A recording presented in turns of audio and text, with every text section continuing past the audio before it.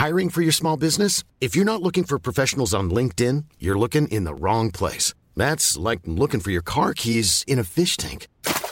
LinkedIn helps you hire professionals you can't find anywhere else, even those who aren't actively searching for a new job but might be open to the perfect role. In a given month, over 70% of LinkedIn users don't even visit other leading job sites. So start looking in the right place. With LinkedIn, you can hire professionals like a professional. Post your free job on linkedin.com/people today. One size fits all seems like a good idea for clothes until you try them on. Same goes for healthcare. That's why United Healthcare offers flexible, budget-friendly coverage for medical, vision, dental, and more. Learn more at uh1.com. Many of us have those stubborn pounds that seem impossible to lose, no matter how good we eat or how hard we work out. My solution is PlushCare. PlushCare is a leading telehealth provider with doctors who are there for you day and night to partner with you in your weight loss journey. They can prescribe FDA-approved weight loss medications like Wegovy and Zepbound for those who qualify.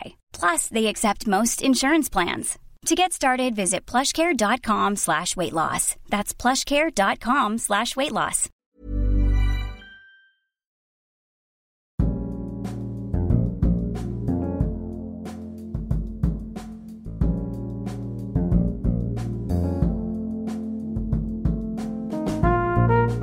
Du lyssnar på dekonstruktiv kritik. Jag heter Aron Flam. Avsnittet gästas av Karin Svanborg-Sjövall.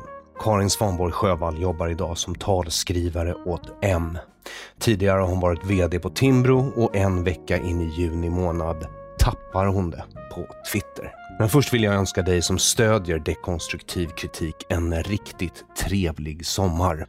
Under åren som gått sedan jag började sända dekonstruktiv kritik har det hänt mycket. Vid det här laget bör du som lyssnar veta vilket sorts land du lever i. Jag förutsätter därför att du tar det kommande valet med ro. Korruptionen är som du redan vet inbyggd i systemet och adresseras inte i valrörelsen på grund av vårt fantastiska statliga åsiktsmonopol med public service, press och partistöd. Den enda goda nyheten jag har att komma med på sistone är att Morgan Johansson äntligen kommit ut som anarkokapitalist. Med det sagt hade jag kunnat deklarera krossa socialismen en framgång. Men som du som lyssnat noga också redan vet tar jag bara åt mig äran för socialismens fall. För ska sanningen fram krossar den alltid sig själv. Eftersom det är en självmordskult driven av avund. Och du och jag får hänga med på tåget. Så njut av sommaren, det tänker jag göra. DK tar inte uppehåll, men utgivningen blir lite mer oregelbunden än vanligt eftersom människor jag vill tala med insisterar på att ta semester. Själv ska jag påbörja arbetet med processen av Aron Flam för andra gången. Upplaga 2 av bestsellern Älskade public service anländer i slutet av denna den sista veckan i juni 2022 enligt den gregorianska kalendern och börjar skickas ut i början av nästa vecka, så med lite tur har du som förbeställt ett exemplar av upplaga 2 utgåva 1 kan ha det i din hand redan nästa vecka. Glöm inte att byta adress om du flyttar ut på landet eller reser bort så att posten kan finna dig. Stort tack till dig som stödjer dekonstruktiv kritik. Oavsett om det är på patreon.com/aronflam, Bitcoin, Paypal eller Swish 0768 943737 0768 943737 så hittar du alla sätt att donera på aronflam.com. Det är tack vare ditt bidrag som jag kan fortsätta arbeta. Citat. Har nu räknat till cirka 500 000 och känslan av häpnad har fortfarande inte gett med sig. Slutcitat. Så inleder Karin Svanborg-Sjövall en rant på Twitter en vecka in i juni månad 2022 enligt den gregorianska kalendern. Karin Svanborg-Sjövall jobbar idag som talskrivare åt M. Tidigare har hon varit vd på Timbro, kanslichef för Folkpartiet i Europaparlamentet och politisk sakkunnig på utbildningsdepartementet. Utöver det har hon varit ledarskribent på en drös tidningar och är publicerad författare med boken Kentucky Fried Children som handlar om huruvida den svenska valfrihetens rötter är kollektivistiska. Karin har en bakgrund som skribent och debattör. Ska man tro Wikipedia är hon fortfarande krönikör på DN. Hon har en fil.kand. I statsvetenskap och Europastudier och studerade i Lund och Malmö. Hon har dessutom gått Stureakademin, varit vice ordförande i Liberala studenter och alltså, som jag sa tidigare, vd för Timbro i 6 år. Vilket är ett rätt digert CV. Den 7 juni märkte jag en avvikelse i Karins twittrande. Hon verkade en smula uppbrakt, för att uttrycka det milt. Så njut.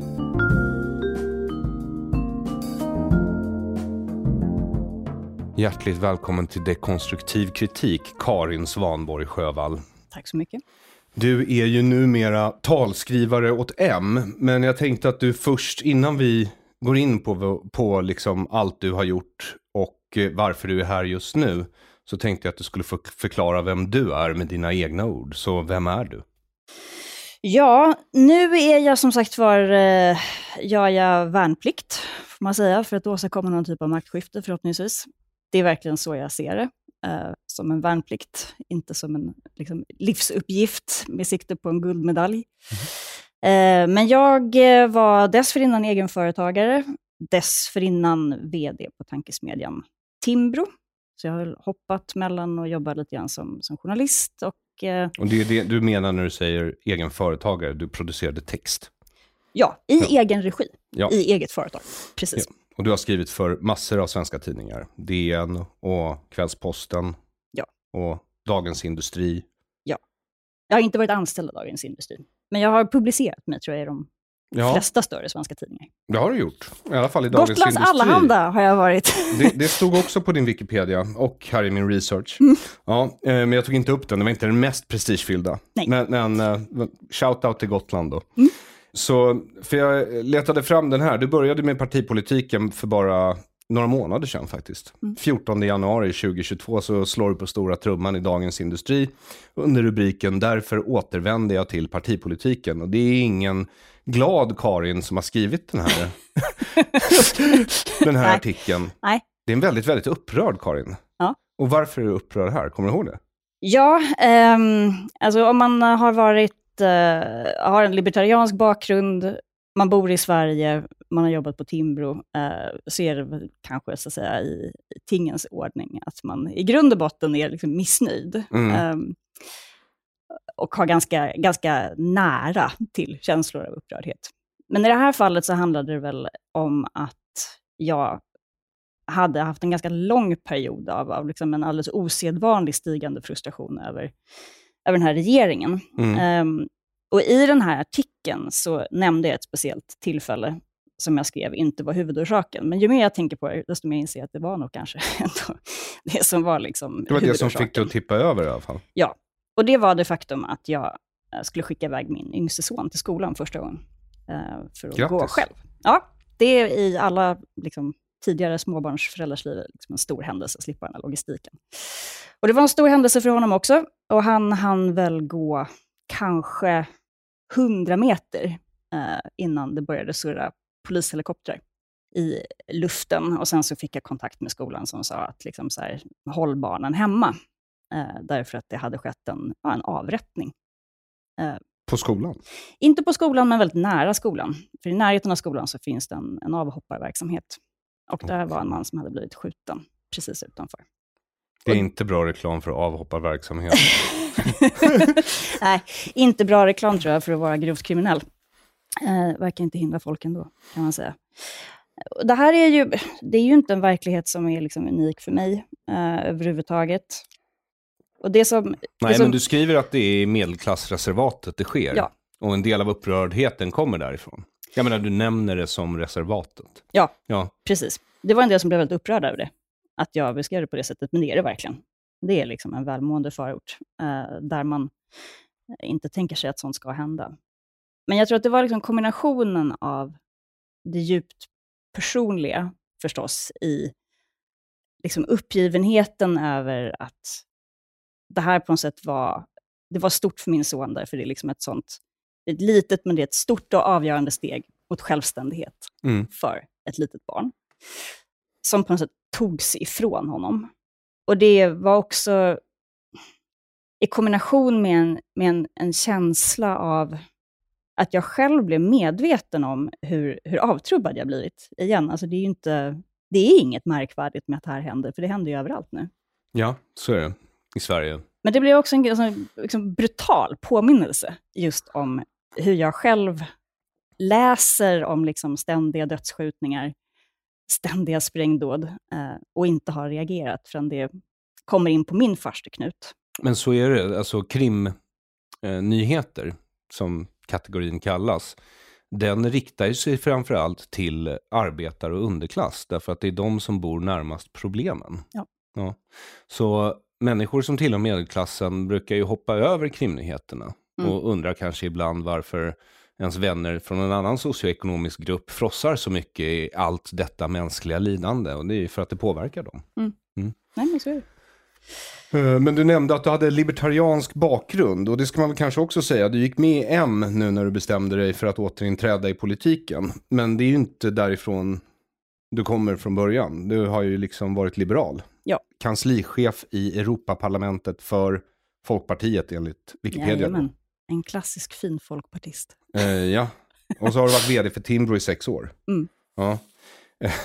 Så det är ju en del. Och så har du gått Stureakademin. Och sen alla de här tidningarna. Så varför blev det Moderaterna och inte Liberalerna? Det var väl en kombination av att jag dels känner Ulf Kristersson lite grann sedan tidigare. Den enda partiledare som har bett att få Timbro-böcker. Vilket i min bok var ett stort plus. Okay. Så det fanns ett personligt förtroende där. Och sen så handlade det väl också ganska mycket om att jag kände att jag ville in i en organisation som hade muskler och som hade driv och som inte var upptagna med att slå ihjäl sig själva. Liberalerna då, det är de vi pratar om. Sen var jag också när jag slutade på Liberalerna, eller dåvarande Folkpartiet, så var jag också väldigt trött på Folkpartiet. Jag var ganska trött på partipolitik generellt sett. Så att det spelade väl möjligen också in i det här. Men delvis så handlar det väl också om att jag har omvärderat en del just kring kriminalpolitiken. Att jag kommer från, och jag har liksom fortfarande sådana reflexer, att jag tycker fortfarande att integritetsfrågor är viktiga. Det är inte så att jag vaknar på natten och liksom drömmer om högre straff. Men däremot så har jag nog omvärderat behovet av en betydligt tuffare kriminalpolitik. Så det är väl liksom de principiella frågorna som ligger i vågskålen har väl skiftat i en annan riktning. Jag tyckte det var lite spännande när du publicerade den här artikeln om att återvända till partipolitiken och att det blev M.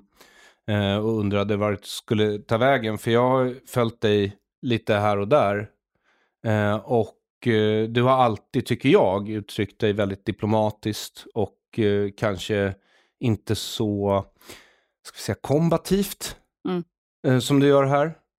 Och sen så noterade jag då på Twitter den 7 juni att du, ja, som jag antar att några av dina vänsterföljare skulle säga, tappade det. För så här skriver du: har nu räknat till cirka 500 000 och känslan av häpnad har fortfarande inte gett med sig. Andersson fräser i rapport om att, citat, frågan måste ställas är varför oppositionen riktar uppmärksamhet, slutcitat, mot avtalet med Kakabave. Hallå, har ni fullkomligt tappat det där ute? Och sen så fortsätter du. Vill du läsa eller ska jag? Gärna fortsätta. Ja, det är S-avtal. Vi tar det igen. Socialdemokraternas jävla avtal. Fast du tar bort ät där så att det ska vara, det är lite liksom. Lite. Ja.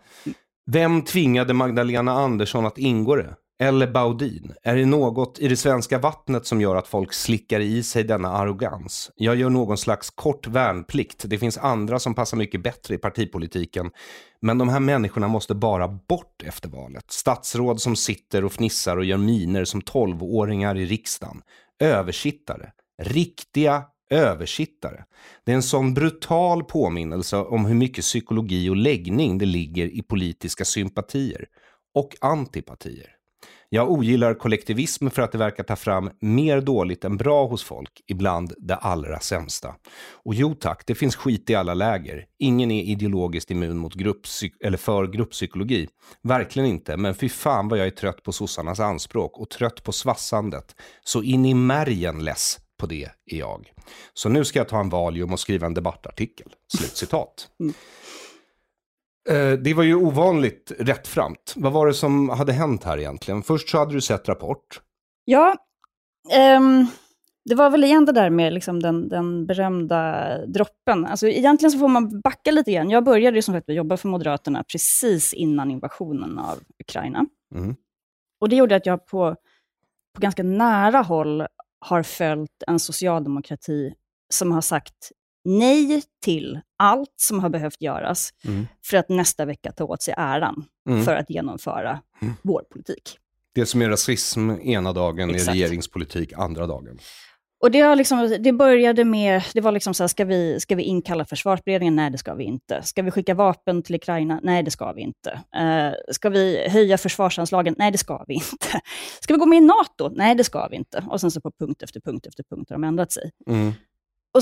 Och det är i sig oerhört frustrerande att just se den här skamlösheten. Alltså den här skamlösheten som liksom inte liknar någonting annat. Och som för mig är så uppenbar att den liksom står skriven i stora versaler. Men som liksom ingen verkar lägga märke till.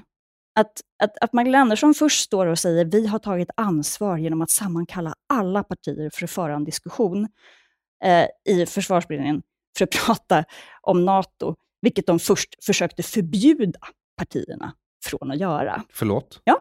De tyckte inte att försvarsberedningen skulle prata om NATO-medlemskapet tills de själva började känna att kan de ens göra det? Det låter lite enväldigt. Sådär. Nej, de kunde ju inte det. Nej. De kunde inte bestämma det. Alltså. Men de försökte. Och någonstans så kan man ju tycka att efter att ha hållit på med politisk opinionsbildning i nästan 20 år, att man borde vara luttrad, man borde vara van, inte minst i det här landet. Men jag står inte ut. Så jag står inte ut. Jag gör verkligen inte det. Och att de kommer undan med. Och sen så ser jag då statsministern ställa sig i Rapport efter att själv ha gjort en kabinettsfråga genom att själv placera ett avtal som äventyrar en otroligt viktig NATO-ansökan. Och säga att liksom det är fullkomligt huvudlöst av oppositionen att rikta uppmärksamheten mot ett avtal som hon har slutit i egenskap av partiledare, eller möjligen då med Baudin. Och så, som statsminister. Och så ser man i princip den samlade journalistkåren bara stå liksom och nicka. Det är lite fascinerande, är det inte? Som att det är så här, men det är ju ert avtal. Det är ingen som tvingar er att göra detta. Ingen gjorde det överhuvudtaget. Och ändå så är det på något sätt så här självklart att den som ska bära hundhuvudet är den som är så här, du lyfter fram det här. Du äventyrar hela ansökan för att kunna rädda en justitieminister som en statsminister som vet om att den inte har majoritet i riksdagen. Möjligen själv borde se som ett problem. Om man nu tycker att det är viktigt att få igenom sin politik. Vilket de i och för sig inte verkar göra. Så det var liksom, och jag vet faktiskt inte vad som gjorde mig argast. Om det var det faktum att de är just så skamlösa på ett sätt som jag har liksom svårt att sätta mig in i. Hur man kan vara. Eller om det var det faktum att på något sätt det kändes som att det var en sån överväldigande majoritet av människor som lyssnade på detta och trodde på det. Och varför tror du... För man kan ju rama in såna här saker på olika sätt som journalist. Alltså du är ju ledarskribent i grunden och det är ju en annan typ opinionsbildning. Men du vet ju att i till exempel England, om Boris Johnson har haft en fest under covid, då hänger det ju liksom klasar av journalister utanför Downing Street liksom. Dygnet runt. De kommer ju hetsa honom tills de får svar liksom. Varför tror du inte det är så i det här landet? Ja, det är en bra fråga. Jag läste om en bra bok häromdagen av Carl-Johan Westholm. Har du läst honom? Nej, tror jag inte. Nej, han är inte så känd utanför Timbro-kretsar. Men han var en jätteviktig person på 80-talet för näringslivshögern i praktiken. Alltså de som var med och drev fram egentligen den liksom högervågen. Verksam vid Timbro bland annat. Han myntade ett begrepp som heter statsblindhet. Som han menade var liksom nästan som ett syndrom som gällde för hela det svenska samhället. Som i grund och botten handlade om att man inte fattar att staten är varken god eller ond. Den är liksom ett verktyg, men vi lägger in en massa andra saker i detta. Och det var en kritik mot alla partier. Jag tror att det ligger jättemycket i den analysen. Att vi lever i ett statsblint land. Och som en liksom vad ska man säga, som en pendang till den statsblindheten, så ligger också att vi tittar på Socialdemokraterna och ser liksom inte hela bilden. Man ser inte maktanspråken. Man ser inte arrogansen. Därför att de utgör någon typ av normalläge. Alltså man brukar prata om fisken i vattnet. Ja. Liksom. De vet inte att den är i vatten förrän du släpper ner lite bläck. Och man är så van vid att de beter sig på ett visst sätt, och man är så van vid att de bestämmer, att man betraktar det liksom inte ens som maktutövning. Nej, men vad du skriver här är alltså, de här människorna måste bara bort efter valet. Statsråd som sitter och fnissar och gör miner som 12-åringar i riksdagen. Vad var det här för tillfälle? Det var under misstroendeomröstningen. Men jag har sett det tidigare, jag har varit på gånger i kammaren de senaste månaderna, och det är liksom inte, det är inget ovanligt. Nej, att de sitter och beter sig just som de där liksom riktigt jobbiga tjejerna på bussen. Nu ska jag ställa en fråga som jag inte vet om du kan svara på. Men för jag personligen är övertygad om att en stor del av problemet med vår hovsamma journalistkår är det faktum att de får betalt av staten. Ja, det kanske är jag som är dum, som tycker att incitament skapas av att man får pengar av någon. Men det är i alla fall min åsikt. Så varför är Moderaterna för public service? De skrev ändå på, liksom. De röstade för en skattefinansiering i 10 år. Så är det. Nej, och det är ju väl ingen hemlighet i och för sig att det här också har varit en pågående diskussion även i Moderaterna. Jag tror att den kommer upp på i princip varje större möte. Så finns det människor som tycker någonting annat. Men motivet är väl i praktiken att, och kanske inte minst efter kriget i Ukraina och efter diskussionerna om desinformation och påverkanskampanjer och så vidare, att det är viktigt att det finns en pålitlig kanal där ute. Okej. Ja, vi säger så då. Jag var bjuden dit imorgon faktiskt. Nu sänder vi det här antagligen lite senare, men jag var bjuden dit för att diskutera just mitt angrepp på public service, och då kunde jag glädja dem med att även min medförfattare Jens Ganman är i Stockholm. Och han hänger gärna med, men det fick han inte. Inte ens om han lovade att sitta tyst i studion. Det skulle vara ett arbetsmiljöproblem. Oj. Go figure. Så vad är strategin då inför valet? Därför att jag har sett 2 stycken partiledardebatter nu. En på 4 och en på SVT. Och jag tycker den på 4 var bättre. Men det som framgår där på något sätt från min kremlologiska utgångspunkt, det är ju att även nu tycks det som att oppositionen är lite hovsam, och som att de nästan redan har gett upp. Som att de tänker sig att det kommer bli Magdalena Andersson som blir Sveriges första valda kvinnliga statsminister. Ja, det är inte min bild, måste jag säga. Eller det är i alla fall inte en bild som resonerar med mig själv. Jag skulle inte göra det här om jag trodde att det var kört. Det är helt jämnt i opinionen. Jag kan hålla med om att den svenska borgerliga oppositionen under ganska många år, som en naturlig konsekvens tror jag av att man inte har varit vid makten särskilt mycket, kanske ibland har internaliserat lite av en förlorarstämpel. Så. Men jag uppfattar nog att man är ganska taggade nu, eller jag uppfattar att vi är jävligt taggade nu. Ja, absolut. Ja, jag har märkt, och jag vill inte vara elakt, men jag har märkt att Timbro verkar ha lagt i en rivstart under Dosa. Är relationen mellan er okej? Absolut. Right. Jag har en utmärkt relation med Benjamin. Så det, och det är så här, alla goda krafter behövs. Men jag tror att så här, en förutsättning för att det ska funka är ju ändå att man just slutar att lägga sig platt. Ja. Alltså att man säger att någon gång måste det vara nog. Och där tycker jag ändå att den här misstroendeomröstningen är lite grann ett case in point. Det har ju blivit oerhört utskällt och det är många som är upprörda och tyckte att det här var ansvarslöst och så vidare. Och nu talar inte jag för någon annan än mig själv när jag säger det här. Men min väldigt klara bild är att Socialdemokraterna har insett att varje gång de höjer insatserna på riktigt så ger sig borgerligheten. Och det är ett skäl till att de fortsätter att bete sig som de gör, är att ingen sätter någonsin stopp. Exakt. Jag håller med till 100%. Och någon gång måste man göra det. Det kan inte vara så. Liksom, att varje gång det här mönstret upprepar sig så fortsätter det på samma sätt som tidigare. De kommer att fortsätta tills någon sätter stopp.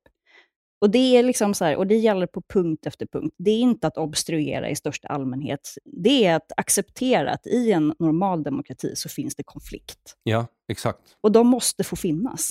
Ja, och det var det som gjorde mig upprörd när jag såg de här så kallade debatterna på 4 och i SVT. Därför att till exempel i SVT när Ulf Kristersson ska möta Magdalena Andersson, då har hon inget svar på frågan om hon ska gå med i NATO. Hon har fortfarande inte bestämt sig. Hon kan inte svara på frågan. Han ska debattera med någon som alltså inte har motsatt position, utan som har ingen position.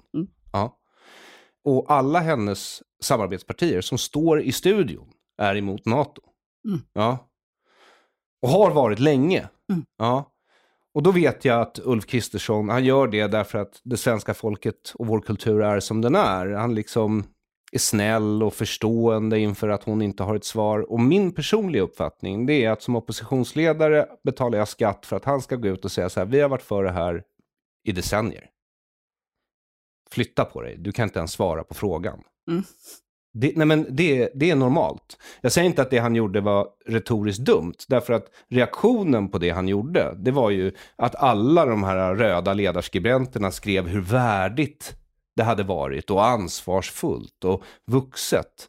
Men jag håller inte med om det. Jag tycker liksom den vuxne måste ju kunna säga till en barnunge att nu sätter du dig i hörnet och det blir ingen lördagsgodis och du får inte titta på tv ikväll eller iPad då, som det är nu för tiden antar jag. Så det, och det här är ju ett problem liksom. Fast då tror jag...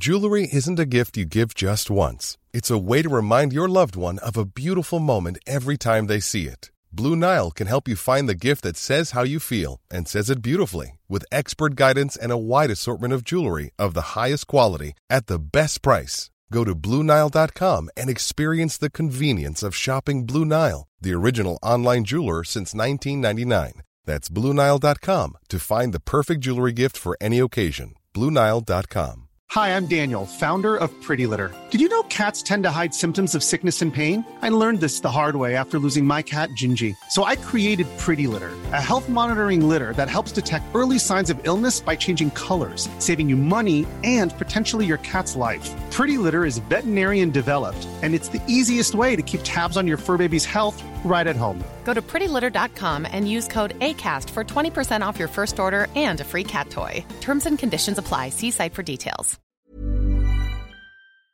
Dels så borde det ha sett i riksdagsdebatten. Den var inte hovsam. Nej.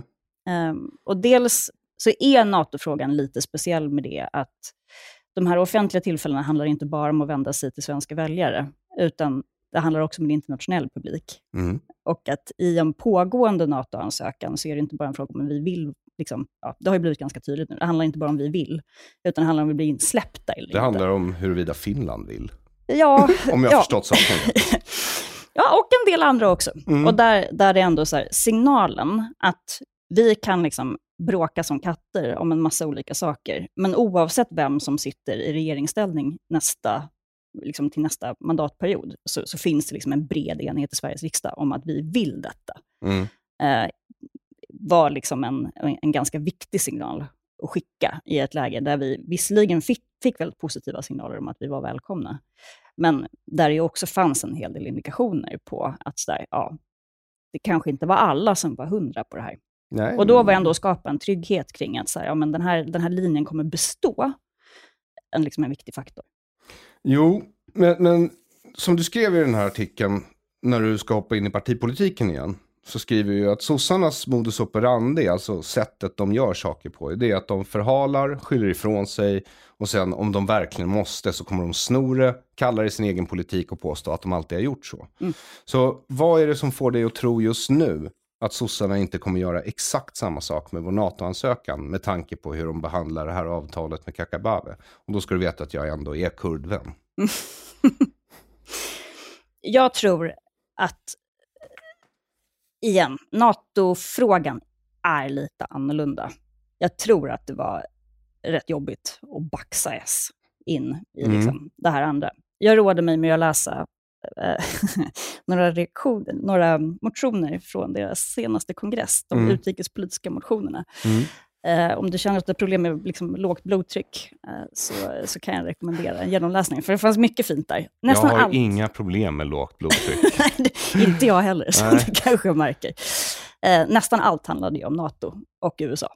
Och hur fruktansvärt det var. I båda fallen. Så att det här har liksom suttit ganska djupt inne. Så jag vill tro ändå att de kommer stå för det. Och det är möjligt att liksom så här, sista skrattet är på dem. Ja, men jag ser det lite som januariavtalet eller göken eller decemberöverenskommelsen eller vad vi nu ska kalla det för. Att det liksom, vi ska ju tvinga dem då att genomföra en politik de inte står för. Och det gäller ju faktiskt NATO också. Vi har en försvarsminister som har sagt att han kommer aldrig föra in Sverige i NATO. Och sen så blir det ju han antagligen då som för in oss i NATO. Så, och det har ju då med invasionen av Ukraina att göra. Alltså att Ryssland var ett hot innan har vi ju kunnat se. Så egentligen är ju också det spel för gallerierna. Liksom.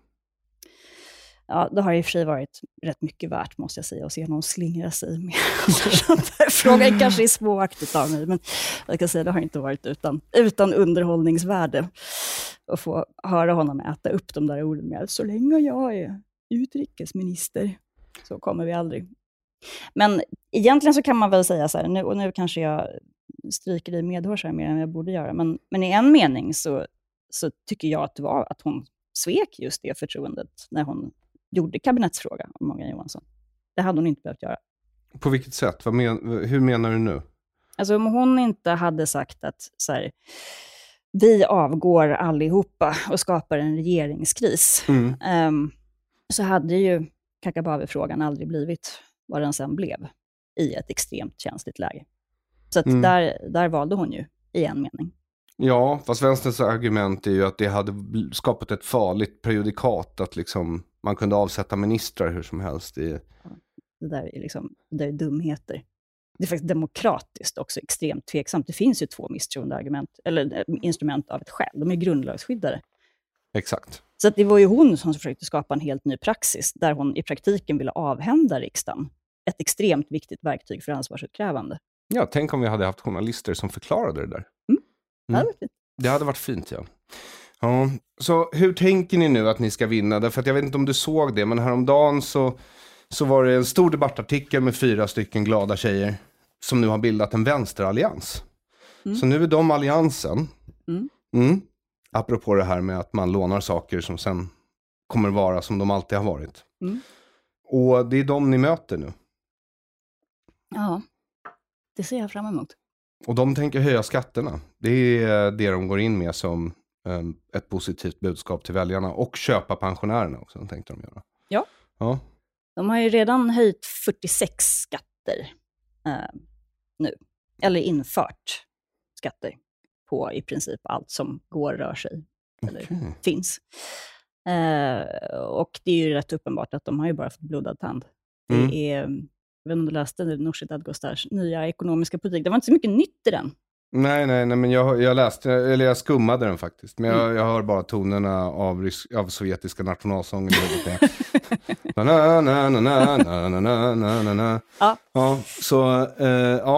Och det vet vi ju om Nooshi. Jag vet inte om du kommer ihåg det, men 2018 tror jag, innan hon blev partiledare, då sattes hon som ensam utredare på den här att bygga bostäder snabbt. Och då ville ju hon ge staten möjlighet att beslagta folks egendom för detta ändamål. Så jag personligen tror ju att även om jag gillar Nooshi-debatter, jag tycker faktiskt hon är en frisk fläkt på sina sätt, så vet jag ju var hon står. Jag tror inte det har gått ur. Nej, det tror jag verkligen inte heller att det har gjort. Men Annie Lööf tror det. Ja, om hon gör det. Jag är helt fel person att tolka Annie Lööf, måste jag säga.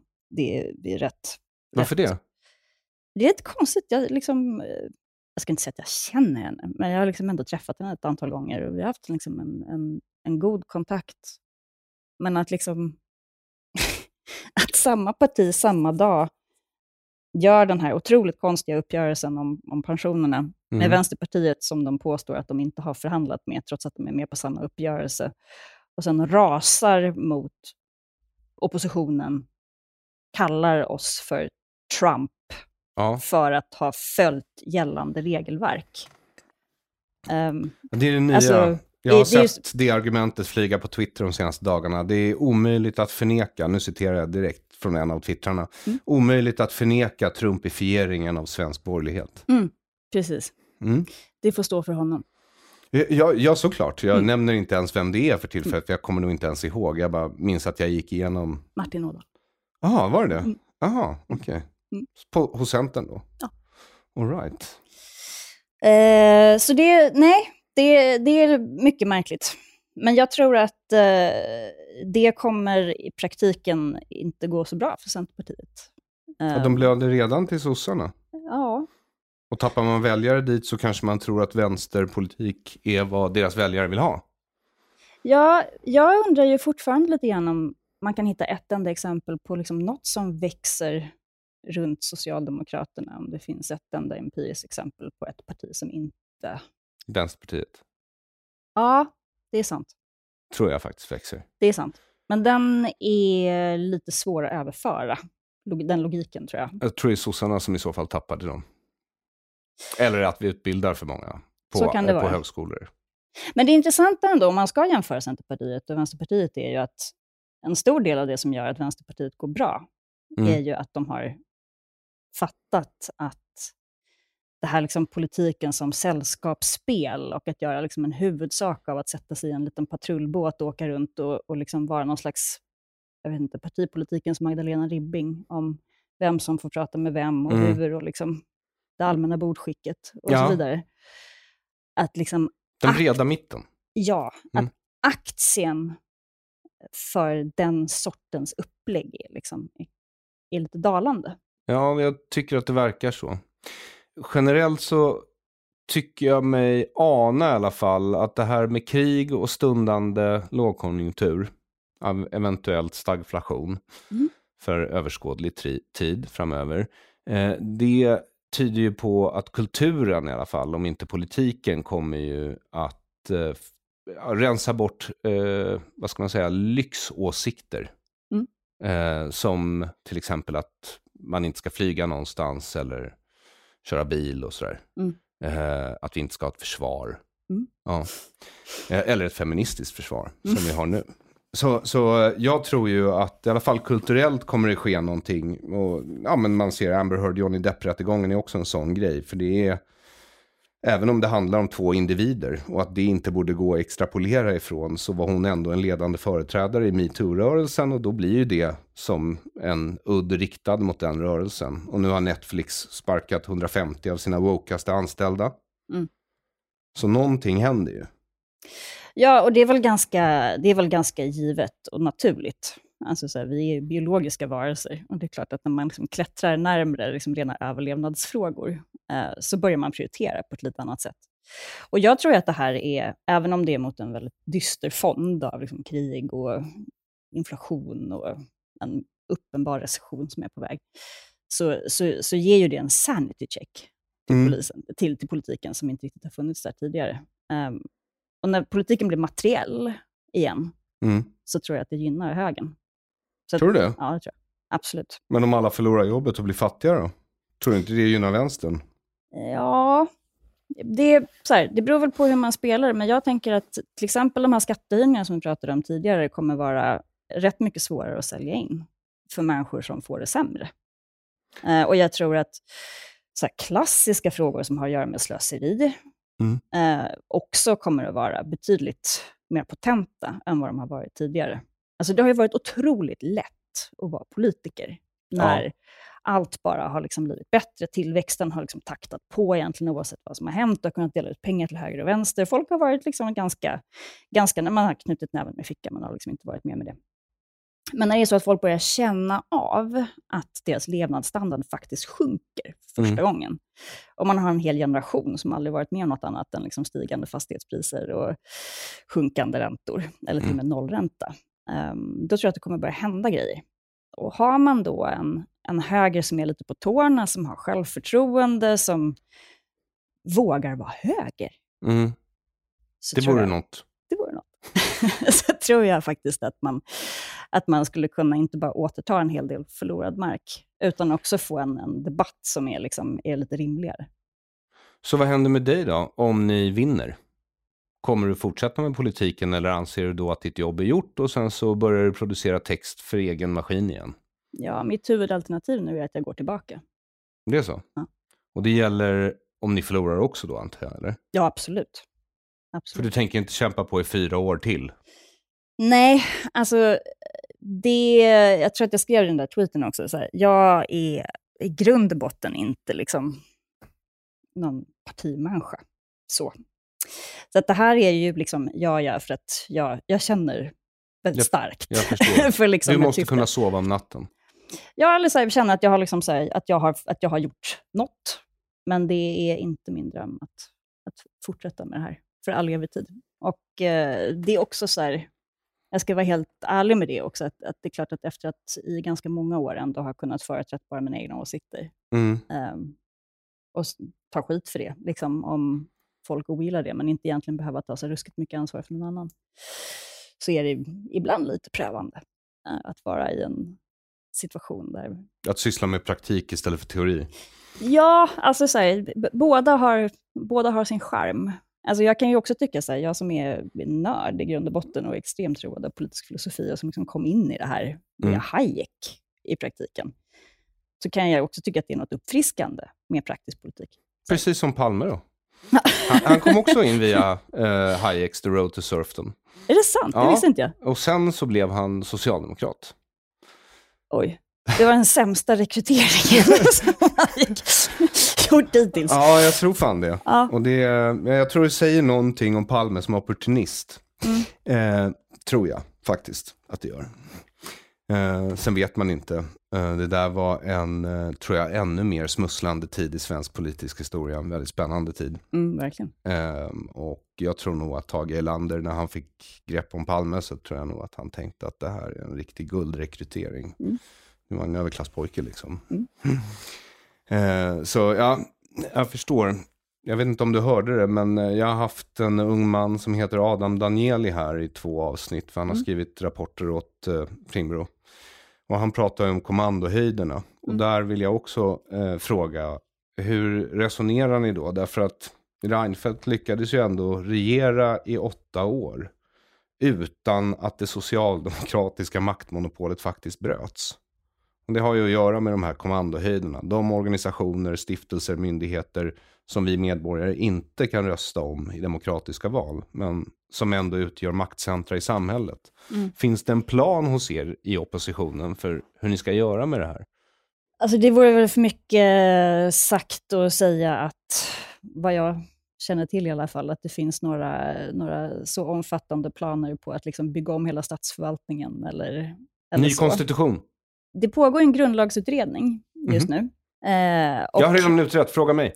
Ja. Och man kan säga att det finns väl en del kvar att göra där. Det finns också, tycker jag, rätt mycket att göra med utnämningsmakten, det som Adam också är inne på. Det finns, men sen så är det någonstans också så här att utnämningsmakt är ju förstås en viktig del, men det handlar också väldigt mycket om så här, hur många myndigheter det finns att utse folk till. Ja. Så att, 20 tycker jag är ett lämpligt antal. Ja. Det kan folk hålla reda på. Ja, och jag vet inte hur många faktiskt Moderaterna tycker det ska finnas, men det är förmodligen fler än 20. Skulle inte förvåna mig. Men det faktum att de här myndigheterna finns är ju inget argument för att alla behöver finnas kvar. Framförallt så tycker jag att det är en daglig påminnelse om att alltså får vi 4 år till av det här så kommer det bli fullkomligt ohämmat. Alltså Socialdemokraternas naturliga instinkt är ju att placera sig väl. Det har de också gjort väldigt skickligt under väldigt lång tid. Nu har de haft 8 år på sig att göra det. Får de 4 år till så kommer det verkligen bita sig fast. Alltså så här, det är i sig, tycker jag, ett extremt starkt argument för ett maktskifte. Är att försöka bryta det här. Ja, alltså jag vet inte riktigt. Jag har på sistone funderat på om jag ska rösta på sossarna istället. Därför att jag tänker att får de 4 år till, då är det inte ett regeringsskifte vi får, utan ett systemskifte. De kommer lyckas krossa Sverige.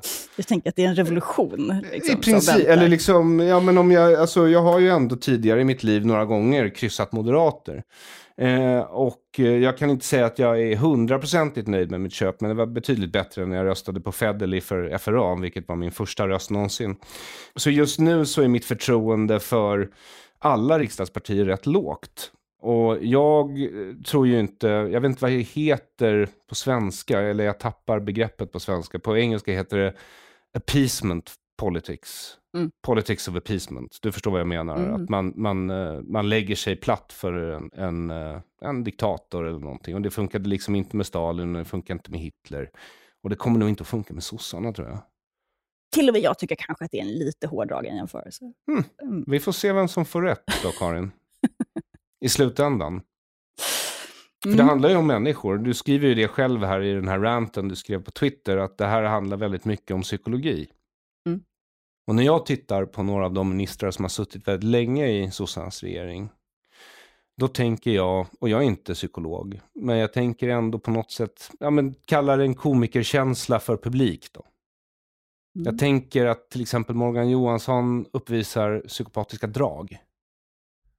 Och en sån människa känner ingen skam. Kan ljuga utan att blinka.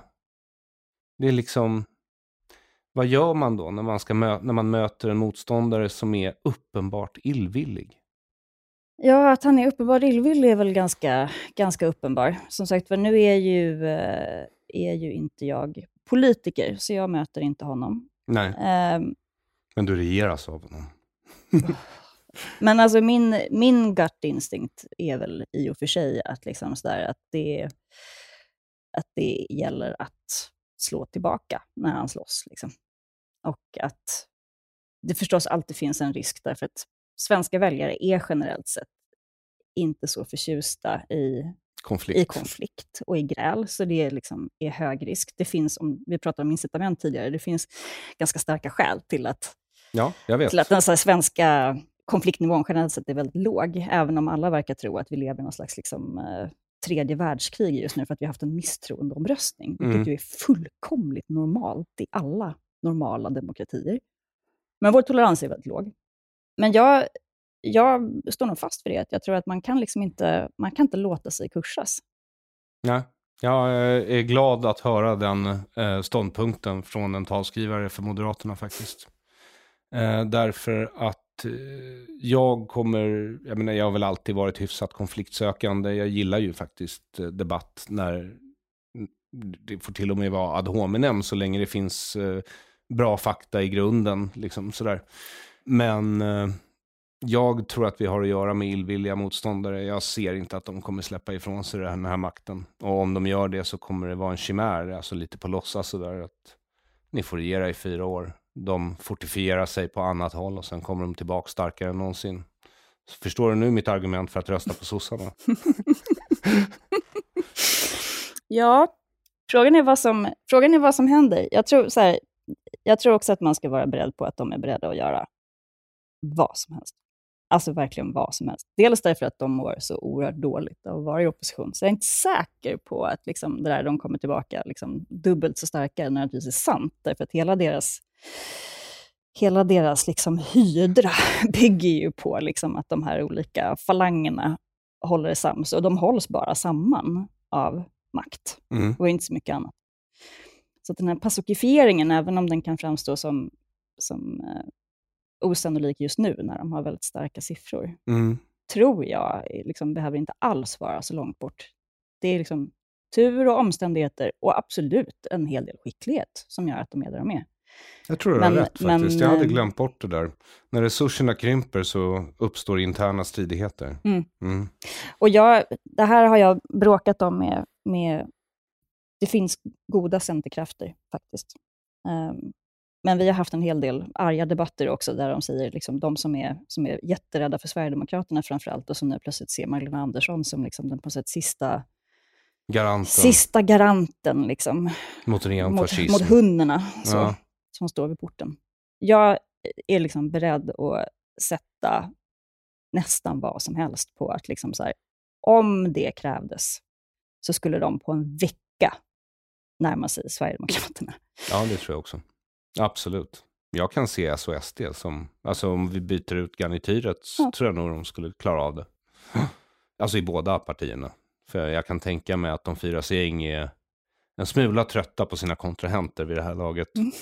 Och jag har svårt att se att Morgan Johansson, principlös kanske han är, men där tror jag nog det ligger någonting djupare i hans aversion. Tror du det? Ja. Det tror inte det. Det tror han skulle byta till Sverigedemokraterna om han fick chansen och de steg i opinionen och gick om sossarna. Jag kan nästan inte föreställa mig någonting som jag inte tror att den mannen är beredd att göra. Får jag fråga en sista fråga då? Och den här behöver inte du kunna svara på, men jag försöker reda ut den, så jag har frågat lite olika människor. Och det är ju så här, Magdalena Andersson, när hon blev hotad då med misstroende mot Morgan Johansson, sa hon att hon kan inte plocka bort honom. Därför att han är ansvarig för Säpo bland annat. Och domstol, alltså allting. Men jag minns tydligt att hon sa i partiledardebatten att han också är ansvarig för Säpo, där hans nya flickvän jobbar. Jaha, okej. Och jag förstår att vi har inte ministerstyre, så han är inte hennes direkta chef. Men han är ju ytterst ansvarig för hennes arbetsuppgifter. Då undrar jag så här, är det här olämpligt eller är det inte olämpligt? Eller jag förstår inte varför det här inte blir en större grej. Det tror jag inte att det är. Det skulle i praktiken innebära att hon skulle beläggas med någon slags näringsförbud motsvarande. Eller? Ja, så jag nöjer mig med ett förbud mot att dejta Morgan. Men och det tycker jag borde vara allmänt. Men jag menar bara, är det inte på något sätt olämpligt att han är ju ändå justitieminister, och om man ska då tro statsministern, så säger ju han att han är ansvarig för Säpo. Och där jobbar ju hon. Är det verkligen, är det så här bara? Ska det vara så här? Ska det vara så här? Ja, det tycker jag faktiskt inte är så konstigt. Okej. Ja, men då så. Sorry. Nej, det är fine. Alltså, olika länder har ju olika politisk kultur. Det som är otrohet i USA och slutet på en politisk karriär, det är ju en uppgång i opinionen i Frankrike. Så, för då visar man sig vara viril eller något. Jag vet inte, det är, olika kulturer behandlar olika. Men då kan vi konstatera att byxfrågor är fortfarande inte ett problem i Sverige. Nej, all right. Ja, men då så. Då tackar jag dig så jättemycket för att du ville komma till dekonstruktiv kritik, Karin. Tack snälla. Tack för att du har lyssnat på dekonstruktiv kritik. Avsnittet gästades av Karin Svanborg-Sjövall. Du finner henne på Twitter och länk dit finner du i beskrivningen av det här avsnittet på aronflam.com. Och länk dit finner du i beskrivningen av det här avsnittet oavsett vilken plattform du lyssnar på.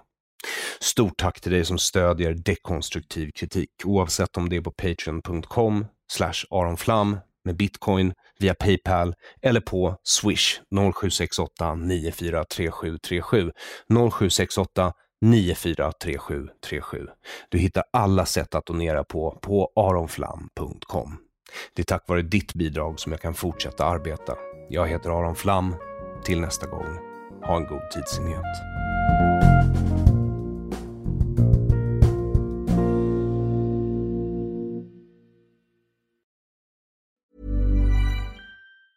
Hi, I'm Daniel, founder of Pretty Litter. Did you know cats tend to hide symptoms of sickness and pain? I learned this the hard way after losing my cat, Gingy. So I created Pretty Litter, a health monitoring litter that helps detect early signs of illness by changing colors, saving you money and potentially your cat's life. Pretty Litter is veterinarian developed, and it's the easiest way to keep tabs on your fur baby's health right at home. Go to prettylitter.com and use code ACAST for 20% off your first order and a free cat toy. Terms and conditions apply. See site for details. Planning for your next trip? Elevate your travel style with Quince. Quince has all the jet-setting essentials you'll want for your next getaway, like European linen, premium luggage options, buttery soft Italian leather bags, and so much more. And is all priced at 50 to 80% less than similar brands. Plus, Quince only works with factories that use safe and ethical manufacturing practices. Pack your bags with high-quality essentials you'll be wearing for vacations to come with Quince. Go to quince.com/pack for free shipping and 365-day returns.